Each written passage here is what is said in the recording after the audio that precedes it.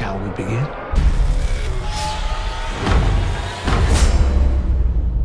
Hey everyone, and welcome to the final Season 1 episode of Legion Quest. I, as always, am your host, Zach Jenkins, and with me is Matt Sibley. Matt, how you doing today? Pretty good. What's happening, Space Captain?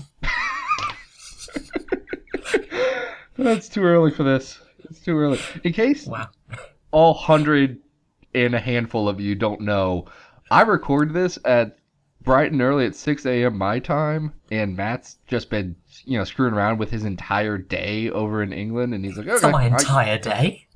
What is it? It's like noon. It's like 11 here. Yeah, that's plenty of time to wake up.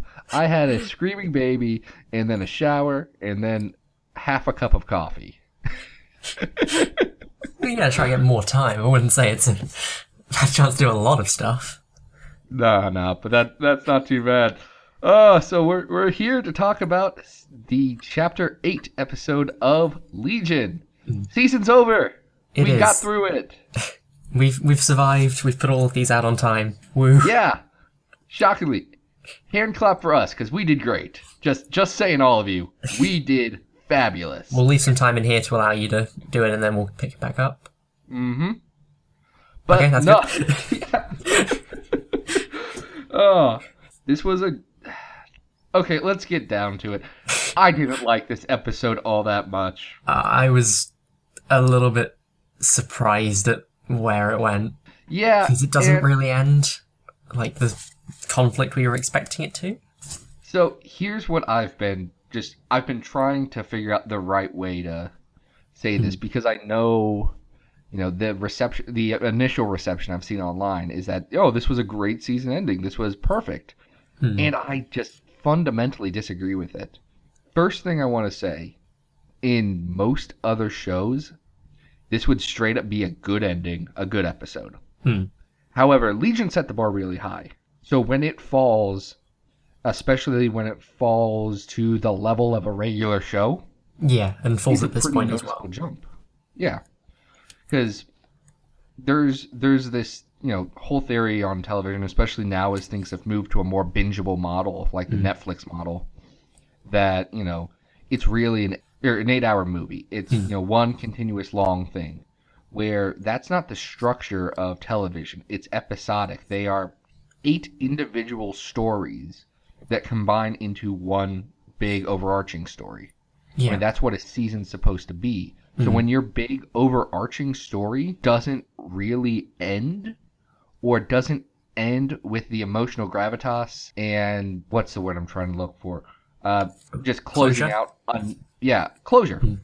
It doesn't mean that every mystery has to be solved, because I'm not about that. I mean, I know we've been talking on this show that, there's a lot of mysteries, and we're probably not going to get an answer to it, and it's fine because there's been emotionally resonant, discussions and responses and things happening about those mysteries. But the character arcs, have been continuing even if we don't have those mysteries. In this episode, I'm trying to think of our major cast, who grew, who changed, who was different from the start of this episode to the end of this episode. And not in a superficial or a plot way, but in their character learned something or developed something new. Because it feels like the... kind of minimal. Yeah, it feels like the crux of this season, the big climax, should have been the end of last episode. Yeah, stuff is quote-unquote wrapped up in the sense that they got out of David's mind, but it's also not over, whereas here, they almost beat the Shadow King, but he got away in the way that you might expect, a mid-season episode to go through. Right. It's like if Jessica Jones ended after the second time they captured Kilgrave. Spoiler for Jessica Jones, but it's been out for 2 years, and come on. I think it that leading up until the kind of second half of this episode, it was gradually introducing elements that would come in for season 2. It mentions the World Breaker and the Equinox. We don't exactly find out what those are. Yeah. And at that point, I was okay with it, because it's okay, groundwork is being laid, but we're about to hit the point where this is kind of closed off and finished, but kind of the issue with it is like it's fine to set stuff up, but you also kind of need to bring it to a close in another way. You can expand outwards as long as like you've kind of like filled in that initial space where you are. No, I think that's exactly it, and that's not what happened in this episode. How pissed would you have been if we weren't getting a season 2 after this, though? Quite. Like if this was just Yeah. the end of Legion. Yeah, because I think Gene Smart had said before, like, oh, it ends on like a big cliffhanger, and I guess part like with everything that it had been leading up to, it was like, okay, he's somehow going to make contact with Xavier, even if it isn't explicitly stated it's Xavier or something like that. Whereas here, like, I am, for the people who watch this in 5 years and can immediately move on to the next one, it probably won't be noticeable, but like that's because like it becomes less of a TV show and more like there are like 60 episodes here for me to watch. And like that's the way that it can become that 8-hour movie that you said. No, I agree. And I know we're being down on this. It was still a good episode of TV. Yeah, it's just the fact that it dashed real. expectations we had for... Yeah. So, I mean, there's a few weird things about this episode. It starts out with a 10-minute, exploration of the interrogator. His name's Clark, and it goes through, hey, this is what happened to him after David blew up a lot of stuff. Yeah, like it's pretty serene. Yeah. As well. I have no problem with that as a scene in general. Its place in this episode and in this season, it felt like an incredibly weird place to start out. And not weird in the sense that Legion normally defies expectations and does something different with the genre. It felt like, okay, why are we stopping to learn about this character right now? I think at the first time of watching it, I was like, oh, okay, this is fine. It's running a little long, but we know where we're headed and we're going to hit that. It's like by the end of the episode anyway. Like, Right. Like with a 46-minute runtime, you can hit it in just under 40. Considering that all of the pieces are now on the board and how we expected it. And I think like it is interesting and necessary with where the show's going now and the fact that Clark is presumably hanging around for some time. Right. But like you said, the fact that it's like a segue away which helps build some thematic stuff, but it also, with these extra 10 minutes have meant that like the Shadow King could have been exercised, or it could have felt like this kind of reached a resolution. Yeah, and that's part of it for me. It's there was so much else that the episode could and probably should have done as a season ender. That spending so much time there, it's a weird choice. But they do that. We find out that he's had reconstructive surgery. They're getting him to a place where he can deal. It does build sympathy for the character. And this whole episode, it's adding a lot more shades of gray to the Summerlands versus Division 3 kind of conflict. Yeah. Which I know we've talked about how, Division 3 is probably not as bad as they're saying, and Summerland's probably not as good as they're being painted. There's shades of gray here. And this does that. There's like an interesting comparison in the fact that Clark has a husband and an adopted son as well, because of the fact that there is like a element of being extricated from like the default society in the same way that mutants are. Oh yeah. So yeah, like it's like very much there to help kind of increase that, and then it thus creates those shades of grey. Right. Like I know Oliver Sava talked about that in his review on Vulture about how Yeah, I think that's where I picked up on it. Yeah, the interrogator's a guy who you talk about the quote unquote mutant metaphor. He's already had to deal with all that crap in society, already had to fight for his place and his acceptance in society. And now these people are looking to take that away from him, essentially. Not because he's gay, but because they are more evolved. They have more power than him. And that scares him. And I think that's a very good way to humanize it, because the mutant metaphor, it falls apart under a little bit of scrutiny. Yeah, like it's a very general thing which runs into complications. it's like, yes, you should treat people based on their actions and not because of what they look like or where they're from or anything like that.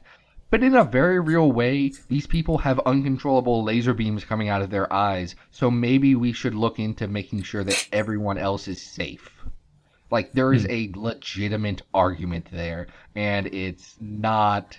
It's mixing civil rights with gun control, and that's a tough one to balance out. Yeah, it probably worked better in the 60s before, like, while kind of civil rights was going on, whereas now, because it's had to evolve to evoke different things, it's starting to become, like, a lot in that way. Yeah, it becomes tougher. It does, however, allow the show to do stuff like this where you can see exactly where Division 3 is coming from. They're afraid of being replaced. Yeah.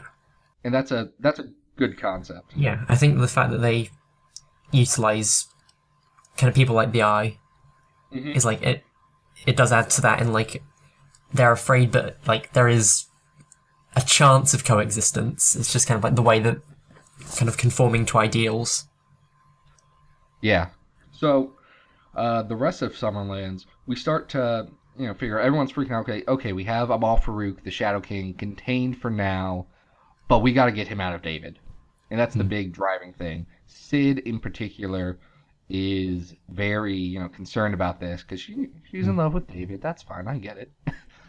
And she eventually makes contact with the Shadow King, who says, "You know what? You're going to try and get him out, but we are way too connected at this point. You try and get me out of him, I will kill him. So, maybe let's work together." And Sid just does the dumbest thing and agrees with this mind demon. Well, there's influence on Sid, because of the way that everything's gone down. So, I don't know whether she's entirely in control of that decision, but again, with the perseverance she's shown, Yeah. since while in the fake Clockworks, I think it's a little surprising that she's so willing to jump on board with this. It's frustrating for me because this only works if Sid is stupid. If Sid refuses to talk to anyone that she's been trusting for the last few months at least, refusing to say, "Oh, hey, Melanie, hey, Carrie, we need to rethink this plan." Just straight up, let's go back to the drawing board for a second because this is what I'm getting. It only works if the plot, it only works for plot reasons because the plot needs it to work, not because it's necessarily what Sid would do. I know we've seen a lot of Sid not fully trusting everyone, and her and Melanie have come into conflict a lot in this season. But I don't think that Sid would risk everything just to keep the Shadow King thing a secret. It's not like especially when she knows how dangerous the Shadow King is. Right. It's not like I feel like that must be why, the reason, this stuff has to be going on while Division 3 is also kind of not only, there, but there are the people back at the base kind of deciding what to. I think, it's meant to be, the overwhelming factor is, there's no time to talk about it.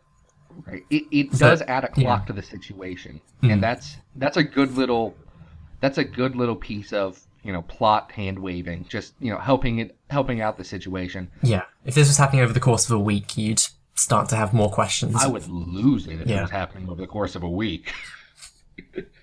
But we get through all of that. Melanie and Oliver, they talk again. Oliver still doesn't recognize her, and this is obviously upsetting Melanie. Yeah, you can kind of see the moment where her heart breaks again, because it just holds on her for a few seconds at one point. Yeah, and beyond that, they captured. In case anyone was curious, they straight up just do not get afraid of Division 3 and all the soldiers. They capture the interrogator. David makes a people tower out of all the soldiers. It's quite... That was quite fun to see, just everyone slowly being dragged into the new center of mass created.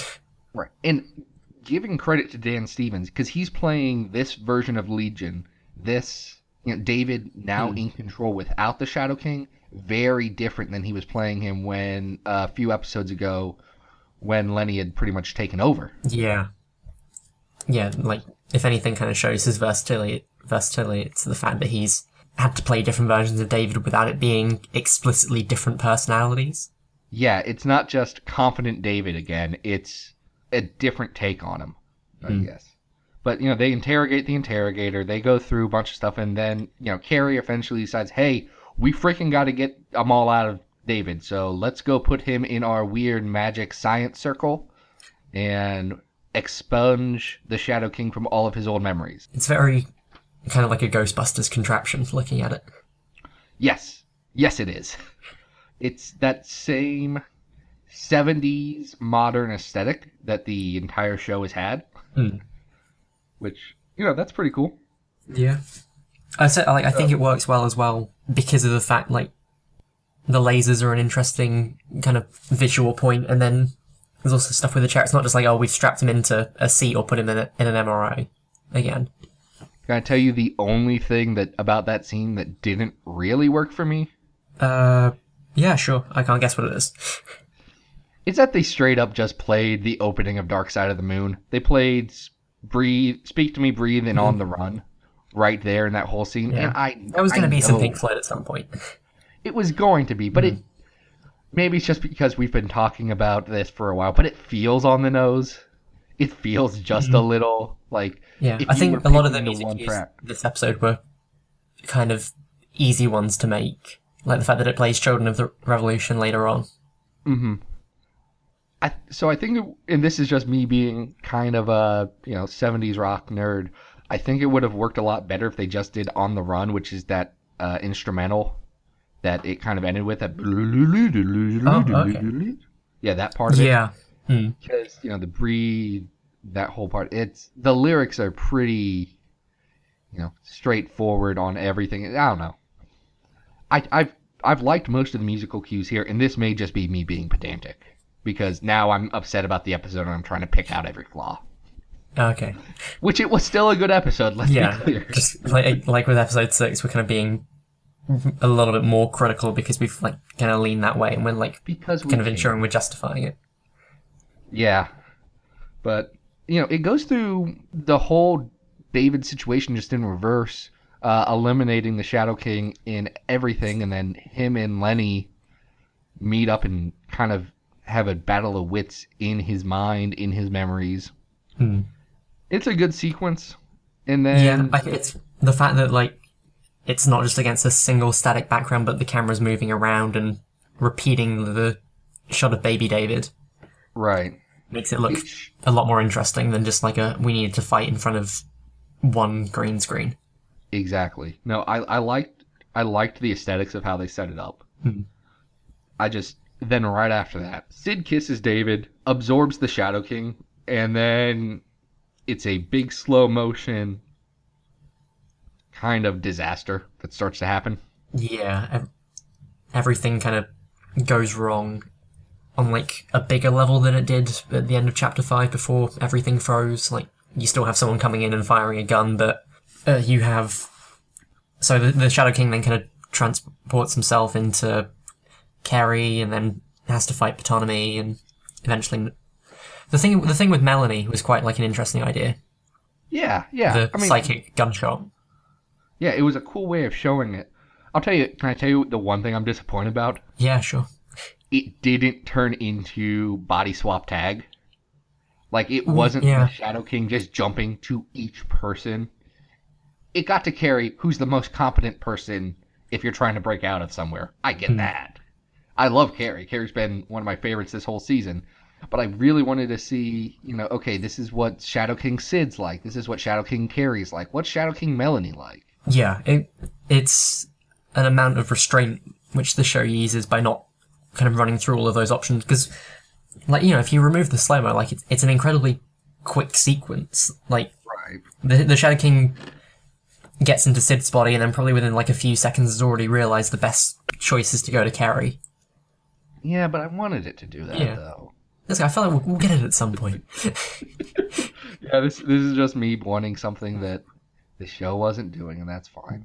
And then eventually, David fights Carrie in a hallway. And by fight, I mean they run at each other, and then there's a blinding light. It's kind of anime-like, I guess. The way that the energy's built up around them. Yeah, they've got I know you don't like the movie, but they've got like the Negasonic Teenage Warhead from Deadpool running and charging up thing. Oh, yeah. Yeah. That's exactly what I thought. I was like, wait, I've seen this effect recently in an X-Men property. I mean, like, I was like the blue and red colour scheme. It's like the same way that they used it for his mind that when Lenny was in the bathroom and everything. Yeah. I mean, I thought it felt like they had to have a confrontation, but they didn't really want to have a confrontation. They just wanted the Shadow King to escape. Yeah. If you were to speed it up to normal, it does happen incredibly quickly, and he's gone in a minute, really. Which is like the way that you could just let someone escape if you wanted to. Right. Though we do get Oliver being possessed by the Shadow King now, which is the best pairing. Yeah. Did you see that Jermaine Clement and Aubrey Plaza are doing like an actual road trip movie? Wait, like, are they actually in real life, or was okay? In like real life, and I was like, oh my god, that's like an incredible amount of luck for this to happen. Yeah, that's interesting. I did not know that. I'm really excited to see this pairing next season, though.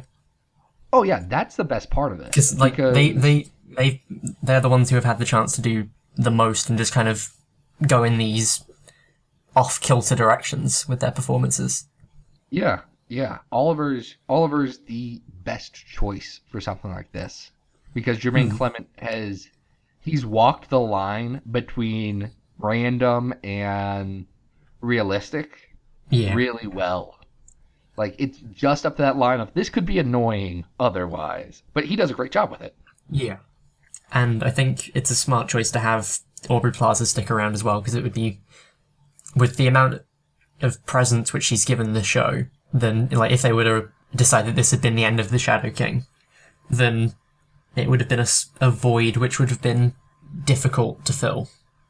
Yeah, I'm very glad that Aubrey Plaza's still on, because she's been killing it. Yeah. She's been the consistent best part of this show, in a show with an all-star standout cast who's all delivering very good performances. Yeah. And that's kind of how the season... Oh, do we want to talk about the end credits thing? I feel like we should, because it's a pretty big thing. I don't know how anyone could presumably come into season 2 and know what's going on if it was just suddenly like, when did this happen? Why is he there? Yeah, why did David get captured by a Pokeball? Yeah, it's a weird scene because of the fact that it's now like a night time and Sid and David are kind of looking out at the stars, and then he just kind of gets whisked away by the Pokeball. Yeah, he's just going to face space justice or something. Yeah. I don't know what's going to happen with that. It sets up more stuff for season 2. It makes it so that David now has to work his way back to, this happy resolution at the end of season 1. Yeah, and it's better than him getting trapped in mental space as well. Like, it's a new physical one to play with. It gives him options to play with. But now we just gotta wait to see what happens. Yeah, on the bright side, it's not as long as I thought it would be. Hopefully not, because they said they want to try and hit the February premiere date again. Okay.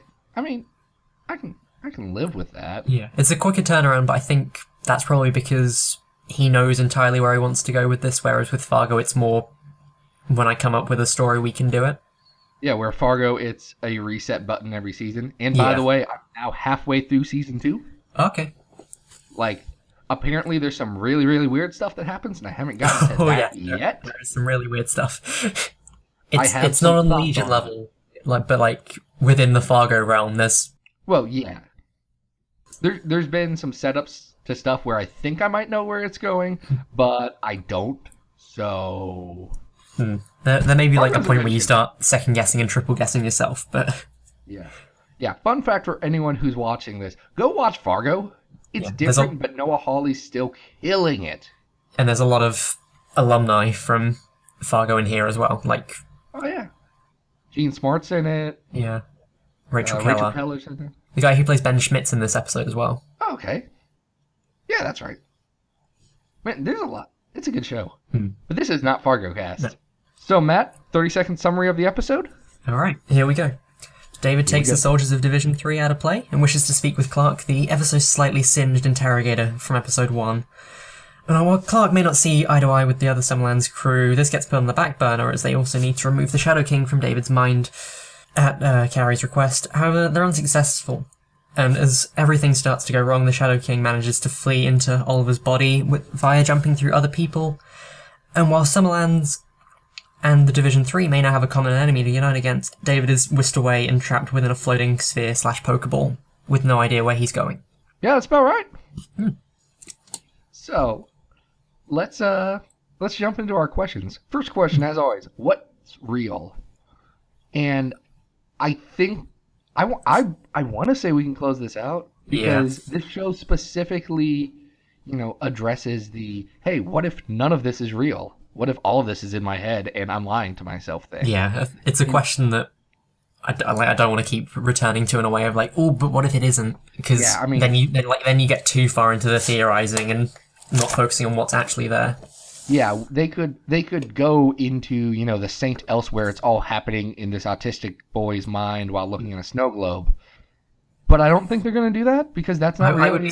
I would be surprised if someone was like, this is the thing we need to take influence from 30 years after the fact. So I think we can close that out now that we've got a lot more definition. I don't think we're ever going to return to the kitchen outburst. I'm going to keep it just on the list in case we get something in season 2. Yeah. But I think now we're more in the real world. Maybe Philly will come back in some way. And yeah, I think the answer really is they got into a fight and David lost it. The why doesn't matter. It's the actions that happened because of that. I mean, I know at the beginning, everyone's like, okay, wait, what's causing all this? What's happening here? What's happening here? What's happening here? And more the show's saying, hey, things are happening, but the reactions are more important than the causes. That's a good way of looking at it. Yeah. What's up with the Summerlands crew? I think we know they aren't as good as everyone's saying, but, I'm trying to figure out. I think we get a good definition on what the quote war is. It's mutants fighting for their autonomy. Yeah, it fits within that general hierarchy of X stuff. Yeah. Let's see. What do we have? Who's David's parents? So I'm going to straight up say this. Noah Hawley in an interview just kind of dropped. Yeah. So now that we know that Charles Xavier's his dad. I think he had like an interesting way of looking at it in like the reason that Legion exists in the comics is because he's Professor X's son. So like to kind of come at it from this alternate angle where that's not like the first piece of information about him. Is helping to kind of really set him apart. Yeah, because in the comics, Legion doesn't appear till New Mutants a splash page at the end of 25, but really 26. But there's a scene in the very first actual issue of New Mutants where Gabriel Haller talks to Moira McTaggart and says, this is Charles Xavier has a son, and with me, and we have problems. And then it's just a Claremontian dropped thread for like 2 years. Oh, yeah. But, it starts from Charles Xavier has a kid, not David's a character. So I think we can straight up say David's dad is Xavier and his mom is not so far incredibly relevant to the story here. No, but I imagine we'll meet her at some point. Right. I think the last question, what did the stars say?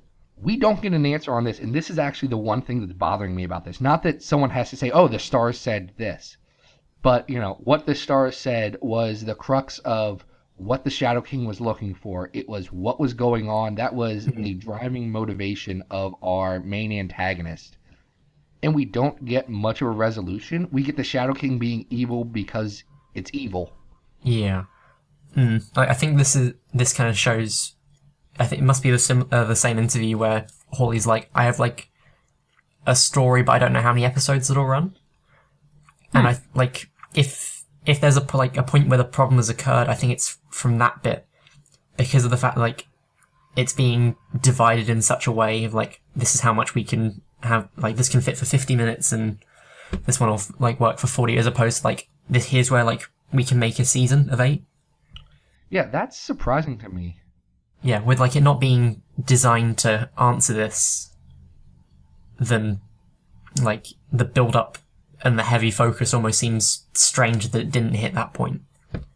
Right. Although when it turns out that there's, say, like 12 episodes out, like when we're a little bit of the way into season 2 premiering, it might be like, okay, like within this structure it now makes sense, but as it stands, it just like it seems odd to not have crossed that one off the list. Mm-hmm. It does. But, I guess as we're talking season as a whole, Matt, how did you feel about Legion season 1? I mean, I liked it quite a lot, clearly. There's been no point where I'm like, I want to quit doing the podcast, so... That's always a positive. I think it's definitely up there in, like, kind of opening first seasons. I feel like it's kind of on par with those first 8 episodes of Jessica Jones at worst. Oh, yeah. At worst, yeah. So I'd say Legion does, not just in genre television, but in television as a whole, Legion's one of the most experimental, one of the most, groundbreaking is not the right word, but it does different. It looks at a situation and doesn't do the obvious thing. It looks for the second, the third right answer of how they could approach it. And I really appreciate the creativity that's been put into this show. Yeah. I think there have been some structural missteps. I think the show could have been a little tighter. Yeah. But I'm happier that they took as many risks and as many chances as they can. Most of them paid off. More did than didn't. I mean, like, season from last year, Miss Storybot, season 2 was something that I did not particularly like. And I thought it kind of went too mystery box in like an attempt to kind of top season 1. Right. But at the same time, like, I admire it because it's very clearly Sam Esmail making the show that he wants to in the way that he does, as opposed to feeling like he needs to adhere to a particular style.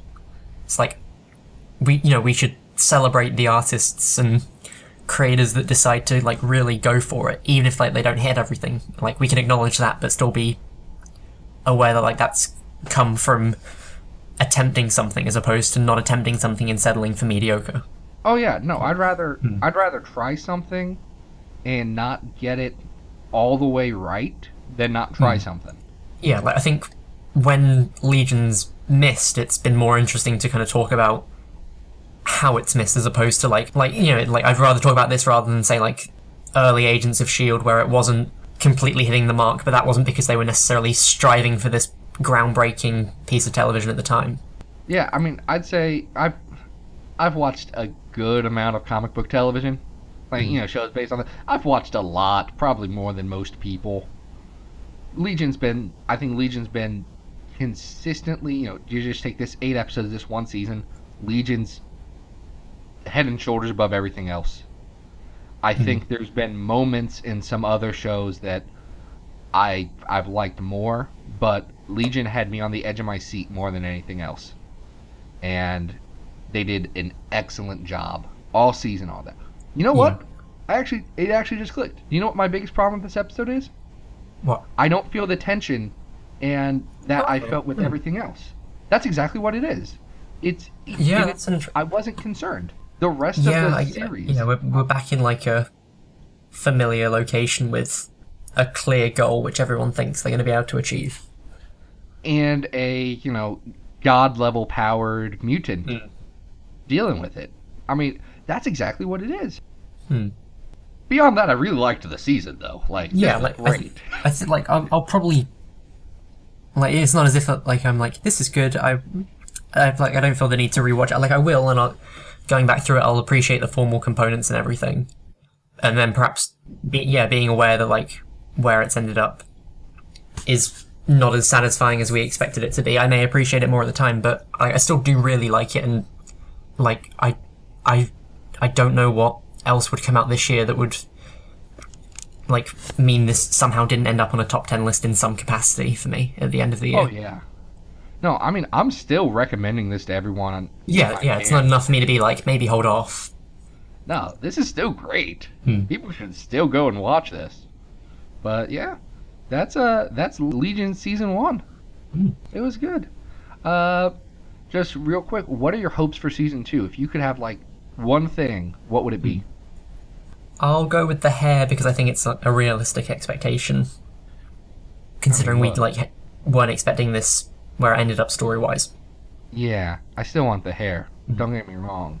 I still want the hair. Even if we do just another chalk sequence and they draw David with, just giant freaking 3 feet tall hair, I'd like that. I mean, that's our album art cover Yeah. on this. It's David with a big When old when hair. when it happens, the payoff will have worked incredibly well. Yeah, we're gonna look like geniuses now. But no, I'd say if there's one thing I want them to keep being experimental with the genre conventions. I want them to keep messing around with what television can be, because Yeah. they've done a really good job breaking out of the box on that, and I'd love to see that continue. Yeah, I feel like the recurrent criticism is perhaps that, like, over time it's revealed itself to be more in line with what you'd expect of the next show, so I expect that everyone involved would take that as a challenge to then make it a little bit more complex, but without going ridiculously overboard and making it so obtuse that you can't piece it together. I mean, it's a fine line because the standard show has evolved because that format works and it works well. It's how people think, it's how people understand things. It's a good way to tell stories. And if you diverge too far from that, you lose all of the benefit of your main point of telling stories. Yeah, you start to get into avant-garde abstractness. You get Revolution 9 from the Beatles, and no one wants that. I'm glad you know what I'm talking about there, because I think it works, as long as we don't leave enough time to question it. I've straight up only listened to that song once. I skip it every other time. It's the worst. But, yeah. So, I guess there's some housekeeping stuff to do. Obviously, the season's over, and I'm probably not waking up at 5 a.m. to kill time on this podcast every week. I think that's fair, right, man? Well, it's always what I knew would happen. This isn't a surprise. We already on this. This isn't just us talking on air for anyone who's curious. We have a plan. But so what we're planning back at some point. Yeah, we'll be back throughout the off season. We're going to be throwing a few episodes up here and there, nothing consistent. I think we haven't said, okay, these are the dates we're doing new episodes. No. We're trying to line up a few interviews with some people who've been involved in Legion as a character, just to get a different perspective on that. We've got a few little pitches that we think we can talk about for a little bit. Just we'll expand a little bit outwards into wider X-relevant stuff. Yeah. Because it's going to be until information comes out, it would just be pure speculation. Yeah, I mean, and you guys have heard us ramble about Legion for 9 hours now. So I'm sure that we don't need another 50-some before the next season starts. That sounds horrible for everyone involved. If there is a podcast that does that, I kind of want to listen just to see how they make it through. I don't want to listen right now. I want to listen. No, obviously not right now. I'll wait a few months and then it's like the podcast of the people who watch Grown Ups 2 every week. The insanity will slowly set in. No, that's good. So we'll be back with a bunch of that stuff. It's been a fun time until then. Beyond that, if you want more X-Men-y stuff, I haven't actually told you this, Matt. I accidentally started a podcast last night because I set a Patreon goal. I set a Patreon goal a while ago for reviewing every X-Men book that comes out. I remember that goal. And I set it at $25. I made a mistake. That was very low. I did not actually expect people would pay me money to do things, and now they have.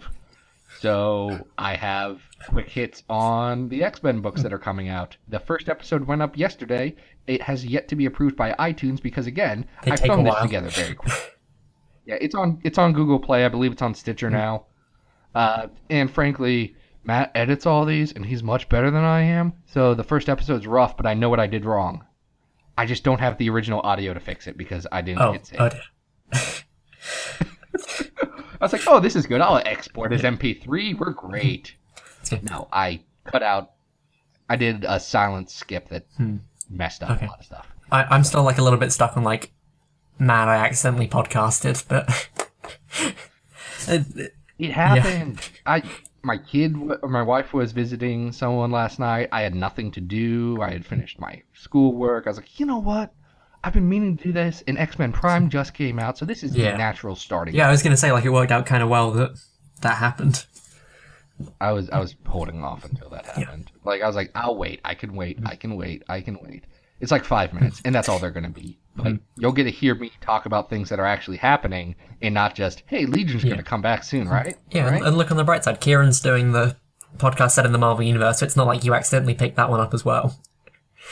Yeah, friggin', that's a great idea. I've had it for a while. Kieran Shiak, who runs Journey into Misery, the 0 Hour as well. 0 Hour. Good Egg. And then he co-hosts as Animal Crackers? Yeah. Is that the one that Helena does? There's at least 3 podcasts. Yeah, the Good Egg Podcast Network. They're a fun little resource. He had a great idea of a podcast set in the Marvel Universe as a reporter trying to figure out what the heck's happening during all of the events. Yeah, it's a very Marvel-style approach, which works because of how long it's been since Marvel's. I mean, there's only been 3 events this year. And it's March. Yeah. But so you can find more stuff there. Beyond that, Matt, where can people find you online? Find me at Matt_Sibley on Twitter and also over on Newsrama. I was right. We did have stuff about X-Men Prime this week, mainly because I wrote it, but it was a pretty good jumping on point if anyone is now hit the end of the off season and wants to dive into actual stuff. And on that, the X-Men Legacy Omnibus by Simon Spurrier comes out next week, which is the run which we've talked about, not in extensive detail, but it is in kind of similar in focused on Legion. Yeah, go buy and read that if you like Legion and you just want more, because it's a free. It's going to be on like in-stock trades for less than $40, presumably, which is an incredible deal for stuff like that. I own the whole run in floppies, and I might pick that up because that's great. As far as I'm concerned, you can find me on Twitter at Xavier Files. That's also the name of my website where all this stuff is hosted. It's a fun little place where I talk about X-Men every single week. Yesterday, we just put up something about Artie and Leech, who are the best friends in the entire universe. They're quite delightful. And I love them dearly. That article takes a real swerve at the end where it goes from, hey, these are some best friends that are hanging out. Also, they're hanging out with God now and recreating the entire universe. That was a weird ending. Like, I don't know why. I kind of clicked on it and was like, I remember they definitely crossed over into Hickman stuff. Yeah. It got weird quick for some guys that were just hanging out in the sewer for a while. Serious to the multiverse.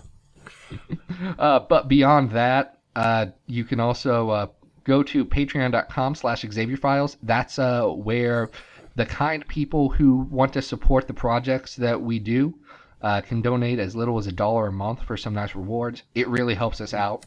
It pays for the hosting, pays for all that stuff. And none of this would be possible without you guys, and I really do appreciate it. Thanks. As far as seriously, everyone who's been listening to this, thank you very much. This has been a weird little experiment that we've been doing, and I've really enjoyed it. So. Yeah, for something which we kind of picked up on the fly without too much practice into podcasting. It's over the course of 8 weeks, it's grown into something. Yeah. I think things have gotten better as we've gone along. Like, those first few episodes are rough, and for the 10 of you who heard our 0 episode, compare that to where we're at now. I'd prefer if people didn't compare the weird stereo recording with strange that was so bad. That was so bad.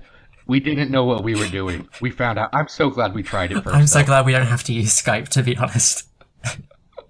Oh, yeah, no. I feel like that's where most of the problems were coming from. Yeah, this has all turned out way better. But beyond that, I guess we will see you next time. Good podcast, Matt. David. Shall we begin?